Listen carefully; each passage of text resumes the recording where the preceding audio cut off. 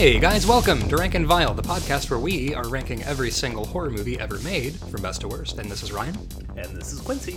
How's it going, Quincy? How's your week going? Pretty good. Friend of the show, Lucas, mailed me like the Twin Peaks season 1 on VHS, and all the boxes line up so that they spell Twin Peaks when you put them on your shelf. Glorious. So I've been watching Twin Peaks on video, and boy howdy, it does not include the pilot. And episode 1, I forgot how crucial the pilot of that show is to the entire series, because it's been a while since I've watched the pilot, but just diving into episode 1, I was like, they mislabeled this tape. This is episode 5. None of what's happening would make any sense for it to be the first episode of the show. Yeah, and honestly, that pilot episode, with Twin Peaks, starting out watching it, I watched that pilot episode like 4 times and then bounced off it every time. Like, I never finished it because it's like an hour and a half, and it's a bit of a slog, but then finally it stuck, and then, you know, obviously I'm obsessed with it now, but like that pilot episode, there's a lot of really weird sort of inconsistency with the rest of the series, where like Dale Cooper is really standoffish and mean in the pilot episode. Yeah, and then he's just like a precious baby the rest of the series. This is, I will never, I will never not have like a Tiger Beat style poster of Special Agent Dale Cooper in my heart. Like, he's your Boy Scout guide in hell. But yeah, so what ghoul shit have you been ensconced in this week? Well, I also need to remind you that in episode 1, he actually says to another FBI agent, this one restaurant has a pie that will kill you. It will end your life. Like, honestly, Kyle MacLachlan is, you know, I know the phrase unproblematic fave gets thrown around a lot these days. I wonder, you know, how did David Lynch know that Kyle MacLachlan is Dale Cooper? Like, he just looked into that beautiful face and was like, my wonderful son, you're Special Agent Dale Cooper now. And then also pairing him with Miguel Ferrer as Albert Rosenfeld, like, as just this like wet cat of a human being. Like, I really feel for Albert Rosenfeld for the fact that, like, my friend, the human ray of sunshine, Dale Cooper, went to this fucking town in the Pacific Northwest, and he got shot, and I'm scared for him. There's a bunch of yokels, and then just him going down there to like check on his friend. Like, I got a lot of feelings about Albert Rosenfeld. In this week we have another installment of wholesome shit, because I've not been doing a lot of ghoul stuff. I bought the brand new Harvest Moon, where you can pet wild animals as well as your farm animals. So I'm currently making friends with a brown bear in the woods. Oh, jeez. There's nothing better than walking up and petting a brown bear and saying, here's an acorn, friend. Can we be buds? That's incredible. Oh my god. Like, Harvest Moon, that game really should not be as fun as it is. If you look at it on paper, like, oh great, so I will do agriculture and it's a video game. But yeah, it's like, as a teen, it's like, get fucked. But as an adult, it's like, please, I'm begging you, let me raise a corn. A single corn. You know what? Quarantine has helped in this regard, where it's just, you know, we're all inside all the time. Like, there's some kind of a joy in playing a farming sim and cultivating that space and raising crops and proposing marriage with all manner of weird proposal items when you go into town for the harvest dance. Yeah, like, they are, and what I love is I've played a lot of this ilk, because without getting too deep into like the Harvest Moon story of seasons split with Natsume, Stardew Valley and all that, but I played a lot of these games, and my favorite thing is grumpy standoffish men and wooing them with produce. Honestly, what it is, if your game doesn't have a fishing mini game, get the fuck out of my house. Like, if your game can have a fishing mini game, it should have a fishing mini game. This is my hardline stance. So what have you been up to? I have been, so I goofed and decided to start frequenting the true crime subreddit. Oh, no. And I gotta tell you, I've reviewed my decision to do this, and it was the wrong choice. Now, is this reddit.com/true crime, like the actual factual true crime Reddit? Or is this like r/Warnos Nutswingers, or like r/Dreamy Dahmer? First of all, I'm not even going to question whether or not those are true subreddits, because I'm entirely sure they're probably true. No, yeah, this is the regular r/true crime. But I'm actually really pleased that now the thing with true crime, it's kind of like the show NBC Hannibal. This thing could have attracted exactly two kinds of audience. Like, it's either going to be weird, scary shut-ins, or like people in their 20s who read a lot of slash fic, and somehow it managed to swing the second one. The true crime subreddit is actually not I mean, it's a hellhole because of the content, but the users, I do love that Sandy Hook truthers are banned on the site on this Reddit. That's great. That's wonderful news. It's just it's just nice. But the problem is that I fell down a hole because there was a post about what is one detail in true crime history specifically that haunts you and that has stuck with you after you've been made aware of the particulars of a case. And there are some fucking doozies on that one. Like, it's people, talking about some aspect of the thing that haunts them.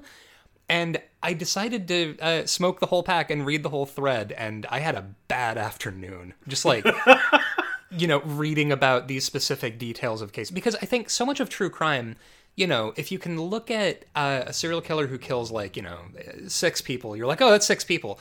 But when you actually dive into the specifics of it, it's in a way that you can't... It's on a very intimate scale that you're just like, I want to die. This is the worst thing I've ever learned.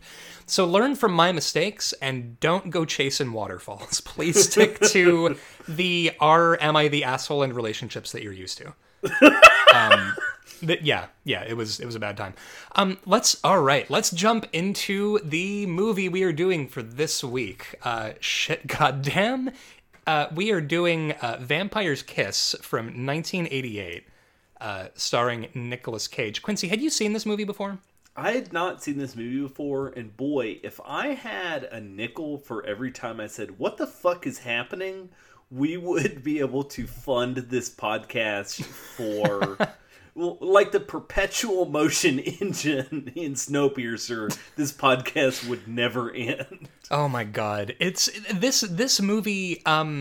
I had seen it once before while I was very drunk, and then, it popped up on Shudder while we were figuring out what movies we were, wanting to do for the podcast, and then I saw the beautiful visage of Nicolas fucking Cage with that haircut popping up on my Shudder, and was like, oh, this will be fun. And you know what? I was right. I was correct. I had a great time.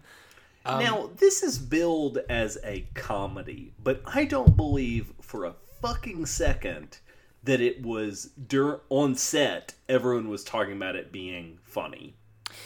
That's, what? Yeah, like when Tommy Wiseau's The Room came out and then started billing itself as a black comedy because people laughed their guts out at live showings of it. And so they decided to retroactively be like, yeah, it's a dark comedy. It's meant to be this. That's 100% what happened with the marketing behind Vampire's Kiss. Listen, Joseph Minion, the screenwriter, wrote this movie on vacation with his girlfriend and wrote the Jennifer Beals character as his girlfriend, and then, surprise, they broke up. He was going to direct the movie and couldn't because it got too real for him. He did not write a comedy script. No, he absolutely didn't. Now, the thing is that the behind-the-scenes thing about Vampire's Kiss is that apparently the screenwriter, that thing where you're watching a movie and you feel like you've been cornered and somebody is doing therapy with you and they think that you're their therapist and they're gonna unload all of the shit on you. Yeah. That's this. This is a movie oh, you were going through a relationship problem, huh?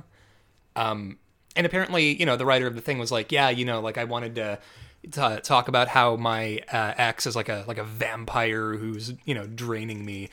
I think that's in the mix if you look for it, but everything else about this movie is so goddamn bonkers that you're almost like, I don't know what this movie thinks it's saying about gender politics or relationships or vampires. Like, it's incoherent in a fascinating way. It's incoherent, but also I think there's some kind of magic on this movie. I don't know what it is. My question off top.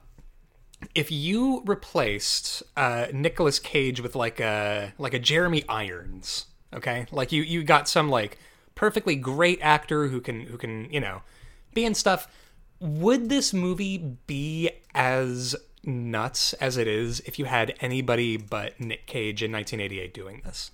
That's really interesting because I was thinking about Dead Ringers while watching this movie because it's very much in the same ilk of upper West Side New Yorker goes insane in apartment. yeah, just like spiraling into madness. And I wonder, it would certainly work, but it would be an entirely different film. Yeah. Now, and this is the thing. It might actually be scary if you got a different actor. Yeah. God, yeah. Like if you had somebody who... Now, and I'm not going to say took this seriously because, first of all, this movie is crazier than a football bat. It doesn't need to be taken seriously, but I do feel like the character Peter Lowe, who is a literary agent, who is like just sort of a shitty 1980s, New York yuppie. One thing that I love about Nicolas Cage, aside from everything with his performances, I never feel like I'm getting his B material. You know what I mean? Like, right. He's never... There is a scene in this movie where Peter Lowe is walking down the streets of New York saying, "I'm a vampire. Oh my God. Please stake me through the heart." He grabbed actual pedestrians. So like that scene where he's walking across the street and the cars are stopping, that's a very Midnight Cowboy. Really, they're like, no one will hit you if you just walk across the street. Yeah, it's real. And he's just going up to them with a giant, like, a fence post, being like, "My girlfriend broke up with me because I'm a vampire. Can you kill me?" And they're like hurrying away quickly. Yeah, that's a shoot. That really happened. 100% a shoot. Apparently, Nicolas Cage is, committed to, especially during this time, being a method actor, and this included eating an actual cockroach. This involved like Nicolas Cage is not a good actor, but he is so singularly intense in this performance. It's like if Klaus Kinski wasn't a good actor. Like, it's just this incredibly intense thing, just in all of the wrong directions. Now, the movie starts out. Can you imagine My Greatest Fiend, but you replace Kinski with Nicolas Cage? Yeah, Werner Herzog's like, yeah, I was ready to shoot Nicolas Cage because he wasn't gonna... You know what, actually? I would pay good American dollars to see Nicolas Cage in a Herzog movie. Like, I feel like Werner Herzog, if he hasn't already met Nicolas Cage, would be fascinated by Nicolas Cage upon meeting him. Yeah.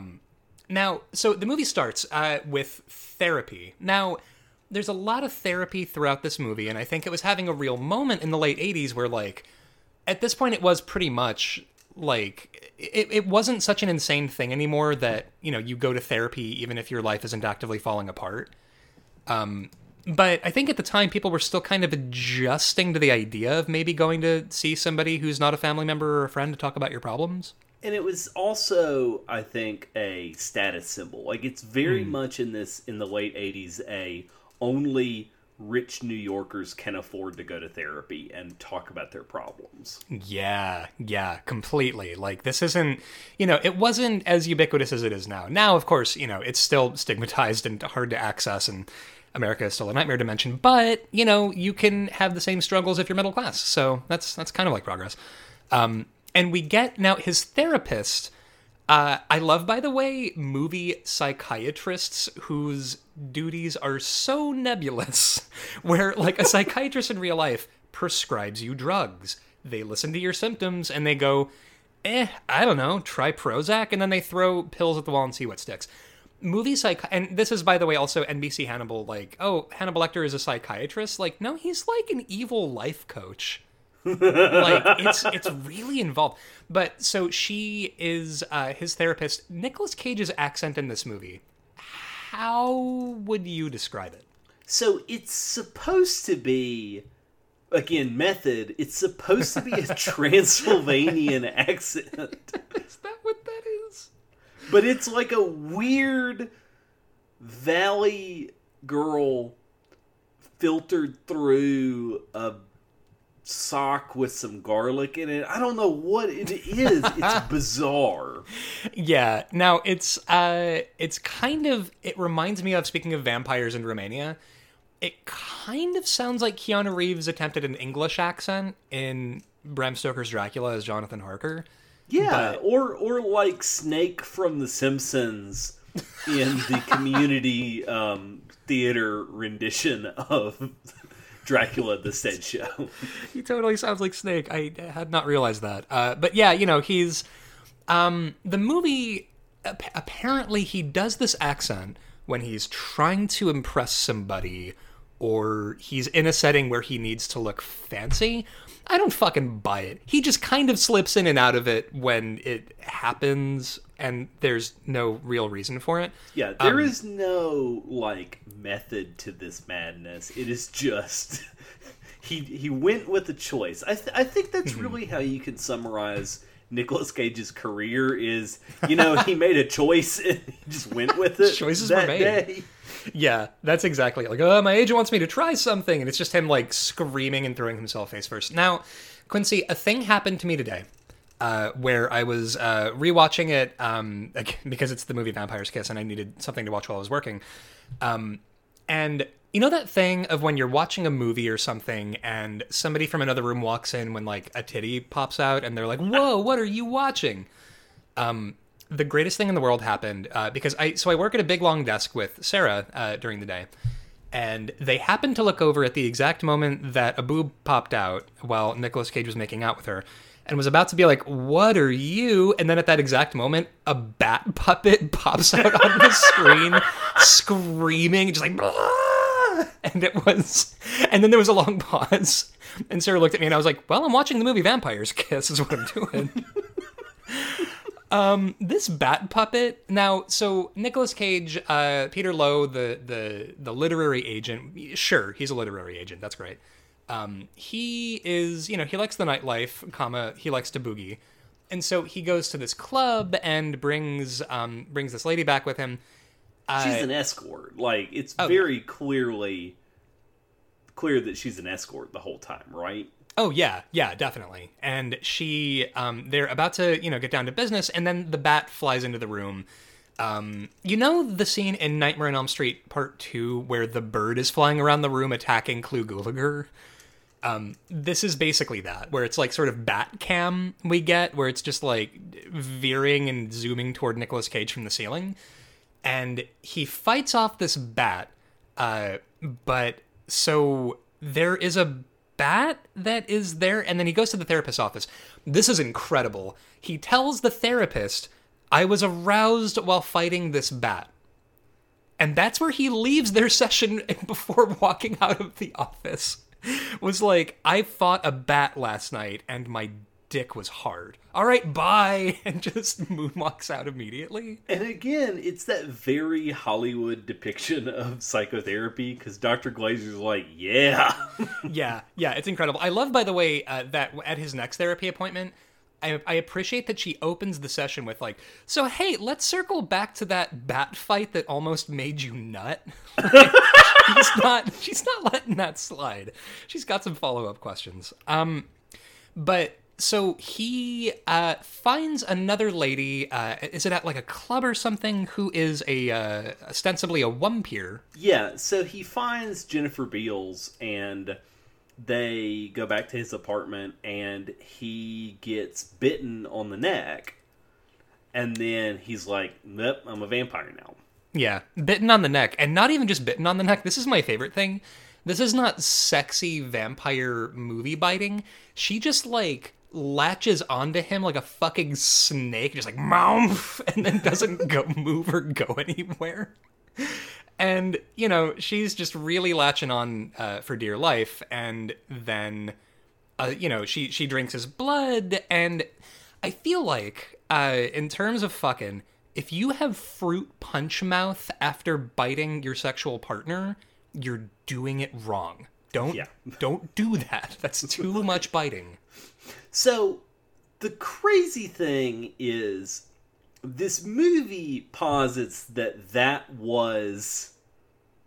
She is not a vampire. Because then he has an idealized version of Jennifer Beals, and he goes on to that. And later we realize he has an idealized version of his therapist, Dr. Glazer, and we actually see him talking to both of these characters at different points in the movie, and they're not there, and we get unvarnished reactions of passersby saying, "Whoa, get a load of this guy." Yeah, How which weird. actually very relatable. Where, you know, the fear that my therapist is like hovering in the background like a ghost, judging my behavior, going, "Ryan." That's like he. So here's my question: is Jennifer Beals' character who bites the flying dog shit out of Nicolas Cage's neck? Is she real initially? Is this a real person to start out with? See, this is a problem because later in the movie, I think the answer is it's a bad movie and it's not well made. Because later in the movie, Peter runs up to her and says, "It's me, I'm your vampire minion, don't you recognize me?" And she's like, yeah, you're one of my Johns, but I'm working right now. I don't need you to interrupt this. Yeah, like, well, this is embarrassing, but it's New York City in the 1980s and you're a yuppie. Yes, we've fucked. Please leave now. Yeah. Yeah, I think that's what it is like he, now, his performance in this movie, I'm not surprised that he is this obsessive when somebody actually pays attention to him, because he is, his performance, I mean, I don't know. Trying to describe Nicolas Cage's performance in this movie, it's almost ineffable in a way, because, like, if you try describing it, you're not doing it justice. I think what I like is a lot of criticism from the 80s. A lot of film critics were like, he starts at a 10 and then goes up from there. Yeah, he really does. Like, and you know what? I'm just going to go on record as saying, I like and respect Nicolas Cage for the fact that he changed his name to Nicolas Cage so that he didn't benefit because of being named Nicolas Coppola. But I'm also like, okay, Nicolas Cage, everybody knows it's you. They know you're Nicolas Coppola. Yes, they're going to give you the job. But I do appreciate the gesture at like, no, you know, I want to make it on my own steam. I don't want to get incredibly bizarre acting jobs just because of my last name. And I think that's kind of nice. Yeah. So is any of it real? This is the problem, is because we don't get a clear split in the movie where, like, okay, now everything's imagined. So, like, does Dr. Glazer even exist? Does Jennifer Beals' character ever truly exist? What is supposed to be real in this movie? So you think it might be like a Beautiful Mind situation? I don't want it to be, but I think maybe that's what it's supposed to be, because it doesn't really... But he has a vampire bite on his neck. Like, he actually is walking around, and even in the scenes where we see him at his lowest, and, like, we're it's presented as this is the unvarnished truth, he has a Band-Aid and a big puncture wound on his neck. Yeah, I actually, I choose to believe that Jennifer Beals' character, who is an escort at the top of the movie, was definitely real, and I think she did definitely give him the biggest, craziest anaconda bite this side of the Hudson River. But I think after that, he just fixated on her and was already having a mental break and decided... I mean, you know what, though? After getting chewed on like that, I'm sure I would also go like, was that a fucking vampire? There was a bat the night before, and now this. So I'm just responding to the fucking variables. But also, the end of the movie where Alva's brother actually murders Peter with a stake is hard to believe. See, this is the problem, is when you start a movie and you ruin all trust with your audience, then nothing matters. Because even at the end of the movie where it's supposed to be like, he's actually murdered, I'm like, nope, this is also imagined because it is the most half-hearted staking I've ever seen in a movie. You know what? Vampire's Kiss did an ungainly Count Orlok shuffle so that American Psycho could run. Like, the ending of American Psycho, you know, with, like, Feed Me a Stray Cat and, you know, Paul Allen is alive and none of this happened. I feel like at that point, that's an interesting twist because of what you've been following the entire movie, where this one, you do not have terra firma to stand on at any point of this movie. Like, there's nowhere to start from. That's because American Psycho has consistency, and it develops a theme throughout an entire movie. And even there's a coherence in they're watching Reagan talking about Contra and not knowing about it. And you even get Justin Theroux's character talking about, like, see, he's not as foolish as we think. He's like crazy like a fox. That old codger knows what he's doing. He's just lying on screen. And like that gels into this, like, you know, we don't know what could be real and what is even like actual insanity and faked insanity and faking that you're normal and pretending. And yeah, it makes an interesting thing. Yeah. This movie is like The Bat in the beginning, just nuts in everywhere. Suddenly just bat, just out of fucking nowhere. Yeah, I mean, well, and the thing is that Nicolas Cage's performance is both wildly entertaining and I think sort of, I don't think deliberately, but keeps you on moored because you can't stop being like, what the fuck is happening? Like, he can't do a normal line reading at any point. I also find it fascinating that he decides that he's going to stick with it, and, you know, he tacks up all his windows with blankets, and he starts sleeping underneath his couch because he doesn't have a coffin in his apartment. And he goes to an occult store to buy vampire fangs, and this is one of my favorite scenes because the shop owner is talking about, like, look at these really quality fangs. They have just a little bit of yellow, so they blend in with people's normal teeth, and they're just really great. I have them imported. They're made from real porcelain. And he's like, well, how much are they? He's like, $19.95. And he's like, and Peter pulls out his wallet, and there's like $2 in it. He's like, well, I also have these cheapy ones, and hands him Dracula teeth, like from a trick-or-treat bucket. Yeah, it's pretty great. These teeth, by the way. Now, we should get into one of the big things in the movie. I would say that maybe 80% of this movie is about finding a specific copy of a contract with a writer. Yes, so Peter Lowe has an assistant named Alva, and he has decided to torture her. Yeah, he is her fucking tormentor. Like, most of this movie is Nicolas Cage being mean to Alva. And she is, you know, she is tasked with finding a copy of a contract that must be in the office somewhere. And I think the contract even exist? Oh wow, does she even exist? Like, you know, the fact that he only had like $2 in his wallet, but he's meant to be like high-powered literary agent guy, would make sense if he was just, like, covered in blood in a shitty suit at the end of the movie, and it's like, oh, that's been him the whole time. Great. But, so Alva is just doing her best, trying to be an assistant to this guy, and he just keeps, you know, berating her about the fact that the contract must be around here somewhere, and you're very bad for not finding it. It makes sense to me that on some level of, like, you're having a mental break and you're fixating on this one thing and just grinding it into a pulp because you can't stop fixating on it. I also like that Peter is a literary agent, but he's an international literary agent. So he is in, like, the smallest branch of his publishing office. Like, they don't publish many international writers, so it's like a low-key, uninteresting thing. Yeah. And it's... I don't know. Like, he doesn't have to be a literary agent, by the way. Like, there's no. It makes me think of how in so many horror movies, like the most popular profession is like architect. just the horror world lousy with architects. And so Peter like starts ramping up his abuse of Alva, like chases her across the office and into a bathroom. This is one of my favorite moments, actually, where he chases her to the bathroom and he's like screaming at her.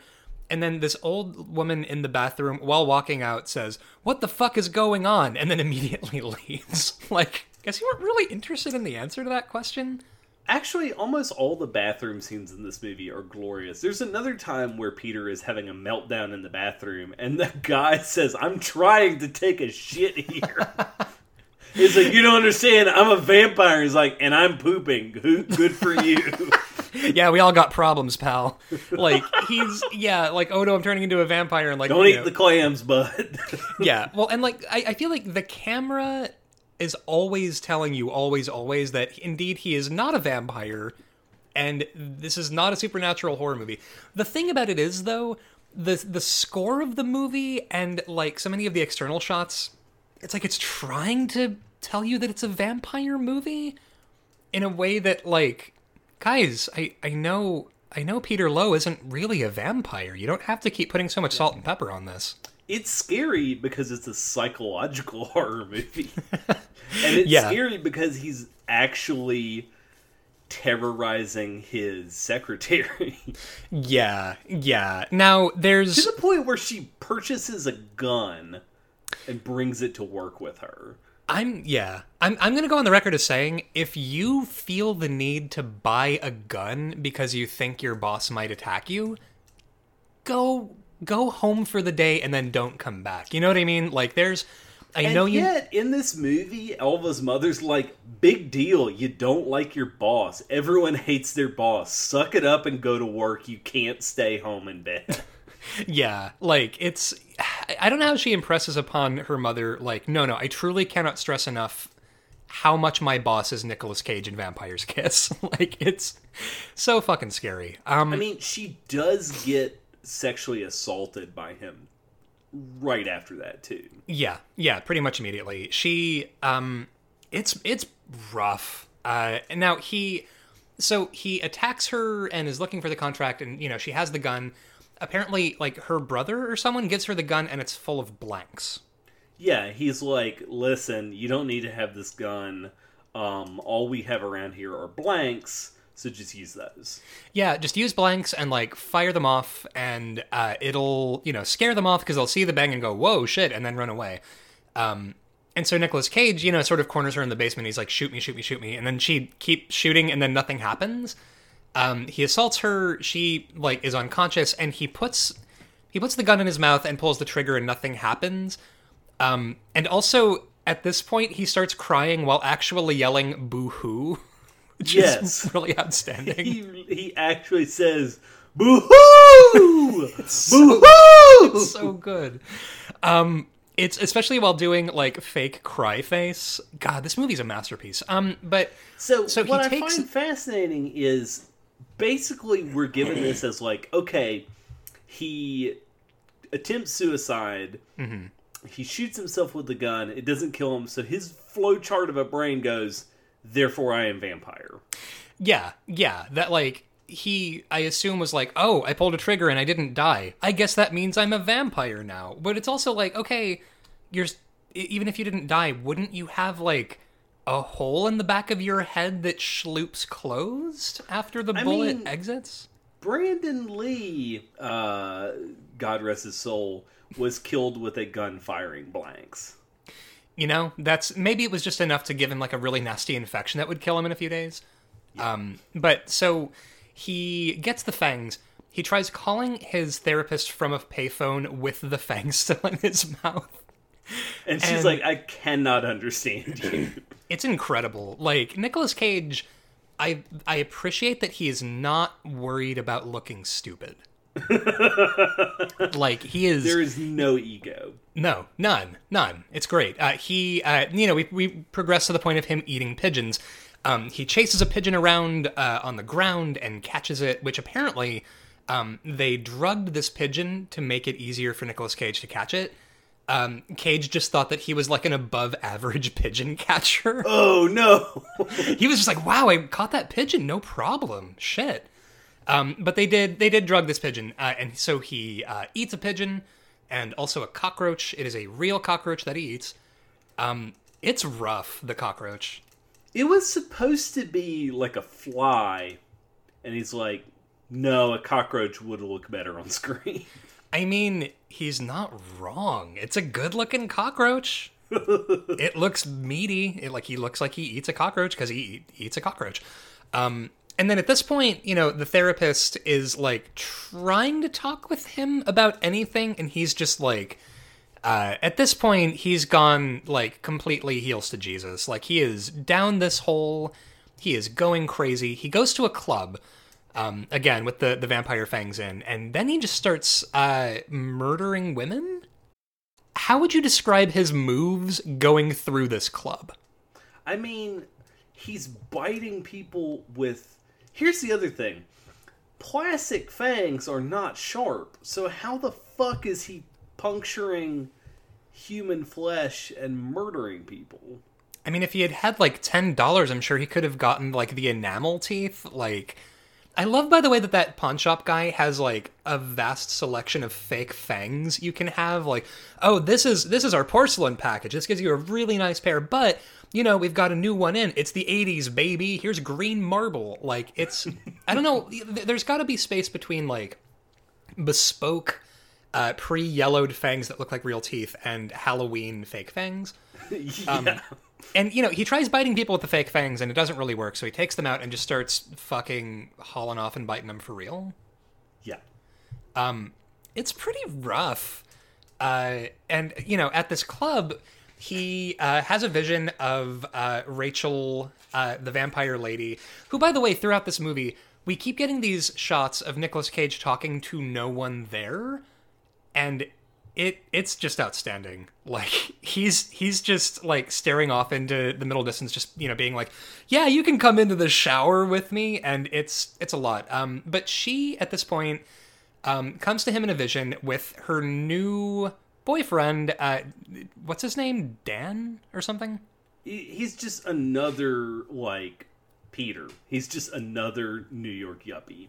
Yeah, just some fucking shitty yuppie. And in a dream sequence, or like, he's at the club and he hallucinates her being like, yeah, I got a new shit butt yuppie now. And Dan, the shit butt yuppie's like, yeah. And then they walk off and he like has a breakdown and he's yelling like, no, I love you.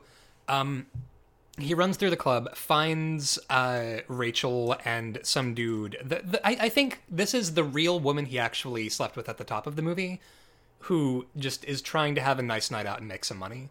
Yeah. And she's like, I know you, but I'm at work. And I really like the gentleman's agreement that, yes, we are all sleeping with prostitutes, but we're never going to acknowledge that we're sleeping with the same prostitutes because it's the 80s, baby. That's what it is. Like, it's not weird if you all wear sunglasses during this encounter, I feel. And Nicolas Cage, by the way, at this point is wearing these like big, like Bret Hart-sized sunglasses because he believes that the sun is hurting him and he can't be in it. But if he wears sunglasses, then it's fine. There's a scene where he's walking down the sidewalk and he comes across a church with a neon crucifix. Oh, yeah. Oh, man, it's great. And he's just... And he howls in the street. I mean, it's great because, like, I think what would be probably a better movie than this would be Nicolas Cage Loses His Shit, Vampire's Kiss, 1988. That's just like a compilation of every scene in this movie of him losing his mind. There's a scene where he's talking to his therapist about, finding the contract. And he says the alphabet threateningly. And it's so good. So earlier in this movie, we have to talk about Alva calls out sick because her boss is a psycho. Sure. Great. It's a great reason. So because Peter is a reasonable adult, he goes through his Rolodex and finds her fucking home address. and drives to her home and knocks on the door. He says to her, she's like, I can't open the door, I'm sick. And he says, that's why I brought you soup, and holds up a fucking Newman's Own McDonald's salad dressing packet of soup. Yeah. It is the smallest, weirdest little baggie. It was like, I brought you soup because you're sick. And she's like, I'm not actually sick, I just hate you. And he's like, I know. Like, you're just mean and scary. Yeah, I thought it was like a seasoning packet. Like, this is... Now, and I don't know if it's just because... so, at my house, we're watching Ugly Betty for the first time. I should say, I'm watching it for the first time. Sarah's seen it, like, ages ago. And there's something so bizarre to me about, like, somebody's boss coming to their house after hours. Like, you gotta keep your sausage and eggs on opposite sides of the plate there. Listen, like, the Offspring knew what they were saying when they said you gotta keep them separated. Listen to your friends, the Offspring. Like, there's, scenes on Ugly Betty where, like, her boss, sort of, like, they're kind of friends, but there's, like, there's a weird power dynamic. Anyway, Nicolas Cage, I think that's actually, this is what my sleep paralysis demon looks like, is the sunglassed face of Nicolas Cage in this film popping up in the window going, I brought soup! And he, gives her an apology. Kind of, where he's just like, yeah, sorry, I'm being really weird and mean and erratic, and I attacked you physically in real life. And he... Or wait, was that... Does that happen after he... He attacks her multiple times. He doesn't rape her yet, but he has chased her around the office and, like, roughed her up. Good lord. It's just a lot. Now, at this point, I feel like Alva... Call the cops. She actually says, I'm gonna call the cops. And he's like, no, don't call the cops. I'm not generally a big fan of calling the cops. If Nicolas Cage in Vampire's Kiss is waving soup at me from the window, I'm calling the fucking cops. Like, it's a lot.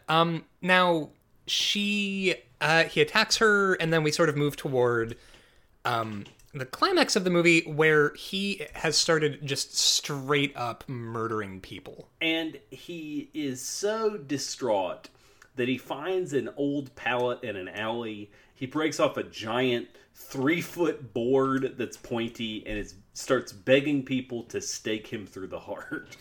Yeah, and there's a lot of really great Nicolas Cage yell acting here where it's just him dragging the stake through the street, just like howl moaning at the top of his lungs with his eyes closed, shambling forward. And now we get a hallucinatory exchange between Peter and his therapist where, people are passing by and they just, what they see is him. I think he's talking to like a statue or something. What is it? It's like it's framed like it's a bust, but what it actually is are like wrought iron fence posts. Okay, I was thinking of those like little cubicle, large fan units outside houses that you would hang out around with your friends when you were a kid.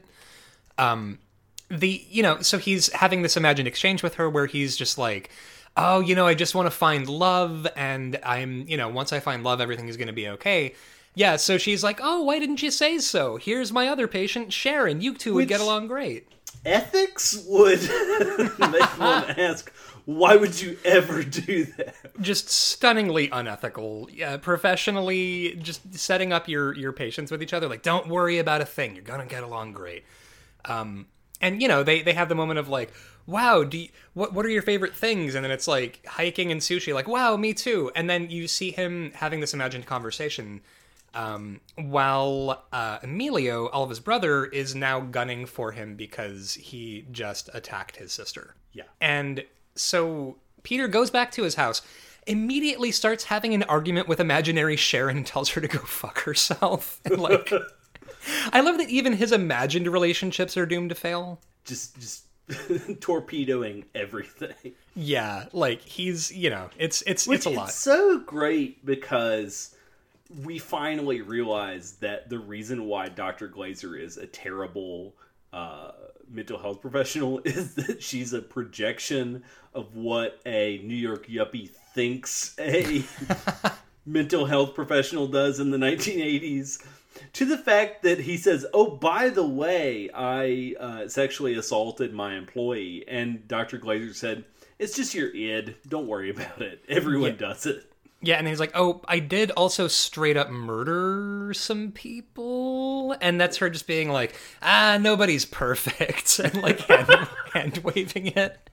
Go on, you crazy kids. Have fun. But you know what, though? I love that even if it's a figment of his imagination, I love that his therapist didn't let that shit slide when she came back and was like, "So about last session when you talked about busting a nut because you killed a bat, can we talk about that?"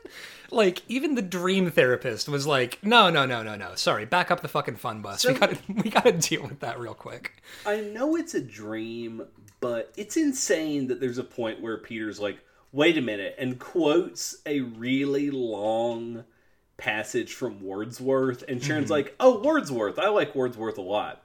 Have you ever, in the plane of reality, heard anyone who can pick up 18th century British poetry by a random stanza? There's exactly one person, and it's my college professor who taught a class entirely about Wordsworth and Coleridge. Yeah.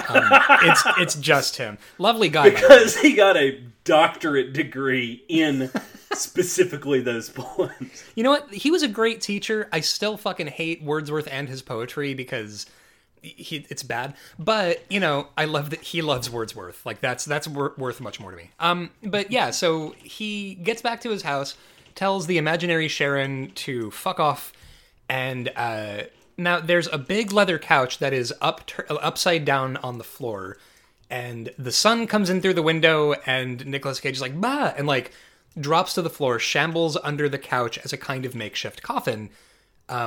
And then Alva's brother Emilio busts into the apartment looking for him, throws the thing open, and sees Nicolas Cage with the huge stake poised immediately above his heart. Very convenient. And then, Emilio hammers it home, and the last thing Peter sees before mercifully being dead is the face of Rachel being like, "Oh, I love you," and that's it. And this is why this is not a comedy, because there's no yakety sax when he's being murdered. The end credits are the most dour brooding of the entire score. Mm-hmm. It's this horrible script about this, like, imagined relationship and his world falling apart. They've actually termed Minions movies the Anxiety Trilogy. Really? What are his other movies? After Hours by Scorsese. Oh, Scorsese. And so Joseph Minion worked on After Hours, Vampire's Kiss, and Trafficking, which we are called the Anxiety Trilogy. He also wrote Motorama, which is about a kid stealing a car and driving it across America. Well, that's fun.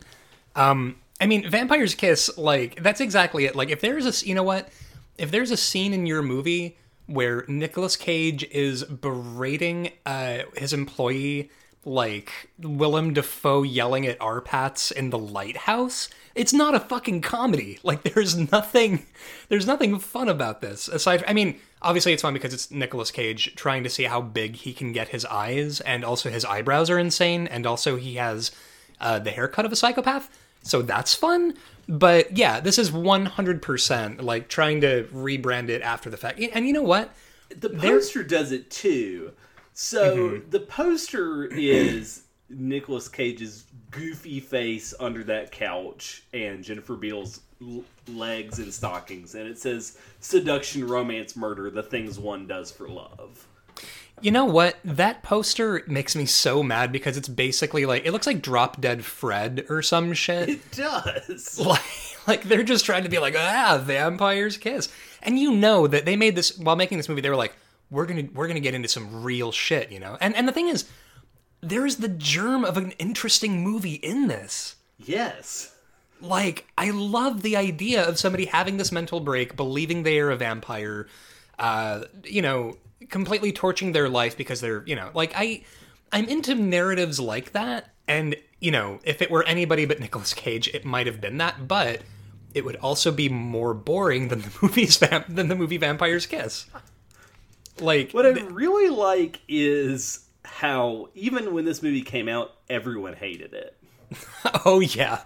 Oh, nobody. No, a critical and commercial failure. My favorite is Peter Travers wrote that the film didn't need further criticism, but instead a stake through the heart. It's like destroying it from orbit.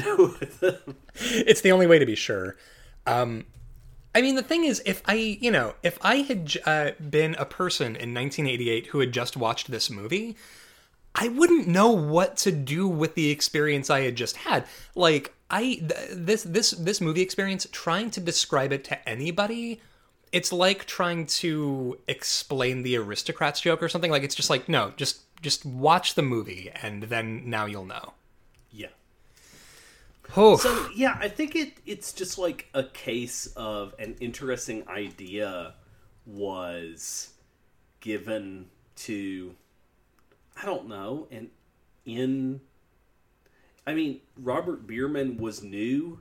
Mm-hmm. He'd only done commercials, and this is his first movie, his first feature-length film. Maybe that's why it's so insane. It torpedoed his career. He went back to directing television. Oh, bless. Oh, you know what? We should all be so lucky, though. Is like, oh, man, I got to return to my day job as a TV director. Like, it's good work if you can get it. My favorite thing, this is Nicolas Cage's favorite movie he has ever done. He loved making this movie. And you know what? That's on screen. You can see him just hooting and hollering left, right, and center, just having an absolute ball making this movie. And I love that even now, in 2021, he's like, yeah, I fucking loved making Vampire's Kiss. That was a great movie. I had a lot of fun. It's truly incredible. I also appreciate that they go all in on the blood effects. Like, this is good movie blood, I feel. Yes, it's very good blood. Yeah. They did that. Also, David Hyde Pierce makes a cameo in this movie. Wait, what? Where's he? He is credited as theater guy. Holy shit. Oh, all right, so looking at our list. Scrolling down. Okay, so is it safe to just go ahead and say it's not as good as Dead Ringers? I feel comfortable saying that it's not as good as Dead Ringers. I mean, very, very similar narratives, very different executions. Looking down the list a little bit, at number... Ooh, wait a minute. Okay. At number 72, we have Mulholland Drive. I'm giving the edge to Mulholland Drive. I think, do we need to scroll way farther down the list? I think we need to scroll significantly farther down the list. Yeah. All right, okay. So, what about American Psycho at number 47? It's not as good as American Psycho. It's not as good as Tammy and the T-Rex at 57 either. No, certainly not. I'm looking down the list of ways. Okay, here we go. Quincy, at number 115, we have Saw from 2004. I feel comfortable saying that Vampire's Kiss is a better movie than Saw. Now, hold on a minute. I don't. Okay, there we go. Because Saw has narrative consistency. As batshit crazy as the twist of that movie is, true. There are seeds throughout the film that make it work. Yeah, and this isn't me dunking on Saw. I really like that first Saw film. I think what I was gonna, my criteria for that was the fact that I'm like, well, Saw is very joyless and very grim, where I feel like Vampire's Kiss is like, I feel like I've just had way too much mescaline and I've been in a hot car for like 3 days. Oh, it's a hoot, but it is an inscrutable hoot. That's why it's inhootable, feel more comfortable comparing it with Hausu, the Japanese movie House from 1977. Mm-hmm. And in terms of let's just do what's scary, things that don't make sense. So a guy turns into bananas. Yeah. And so House, at number 147, I think House is probably better than this. Oh, for sure. Now, here we go. Okay. Oh, wait, Dead Ringers is at 151. God damn, why did we drop that so far down the list? You know. Oh. What's... Oh, that's right. Oh, all that stuff that happens. Scrolling down. Okay, Quincy, at number 214, we have Happy Death Day. Which do you think is a better movie, Happy Death Day or Vampire's Kiss? Happy Death Day. Like, none of these has made me even pause for a moment. The Beastmaster is better than this. That Cody Myrick Scary Stories documentary is better than this because you have to watch that PTO mother wrestle with what she's done with her life. Let's see, the Blade Devil's Trinity with Triple H and the Vampire Dog is better than this movie. Okay, look, that Vampire Pomeranian was a true professional and a gentleman. All of his co-stars loved him. You know what? Actually, looking down the list, let's see. Devil's Rejects at 239 is a better movie. The true litmus test. Yeah. Maniac Cop is 243. Okay. Maniac Cop 2, the one with the tie-in rap. Yes. Wow, Night of the Hunters at 242? Good lord.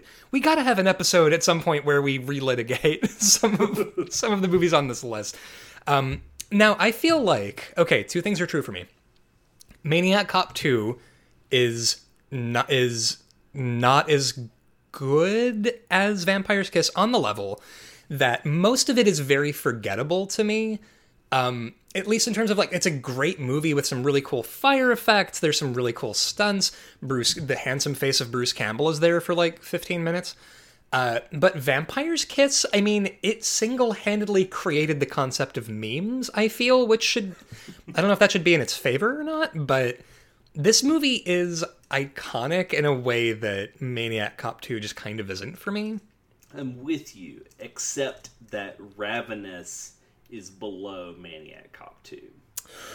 Oof, man. Ravenous is so much better than... Okay, but right below Ravenous at 255 is Faust, Love of the Damned. And I will say that this movie is... Vampire's Kiss is better than Faust. Oh, Faust, Love of the Damned is, like, obviously, like, sort of body horror, tokusatsu, like, madness. And I love it, but I think you're right. I think Vampire's Kiss, if we're going with eating people narratives... Not on Ravenous's level, but definitely better than Faust, Love of the Damned. So yeah, so I feel good about that. So coming in at our new number 255 is 1988's Vampire's Kiss. Guys, it's on Shudder right now. I promise unto you, if you have not seen Vampire's Kiss, the things that the two of us have said ain't the half of it. It's also on Amazon Prime if you don't have a Shudder subscription. Oh, bless. Yeah, so please do yourself a favor. Check out Vampire's Kiss if you have not already seen it. Quincy, where can our listeners find us on the internet? We are on your major social media platforms, on Instagram at Rank and Vile and Twitter at Rank and Vilecast. But most everything can be found on our podcast network's website. That's faustiannonsense.com. Yeah, and guys, if you enjoy the show, consider leaving us a 5-star review on iTunes. We always appreciate those of you who have done it. I honestly, guys, thank you for listening to the show and talking with us about all of the movies that we do on this show. It's wonderful, and we love the community. You guys are perfect. Don't forget that for $5 a month, you can get access to our bonus episodes on Patreon, where we talk about non-horror movies that aren't really a good fit, but are equally insane. Mostly, you can hear our dad feelings about the arm wrestling Sylvester Stallone movie Over the Top. For sure. And then also, I need you to understand, right before this podcast, we were talking about the movie Con Air, and then immediately going, oh fuck, should we do Con Air for the Patreon? So yeah, wild Nicolas Cage ventures. So yeah, go ahead and check that out. For $5, you can have access to all of our bonus material. For $2, access to our show notes. So go and check that out at patreon.com/rankandvile. But barring that is about all I've got. You got anything else? Stay spooky. Later, folks.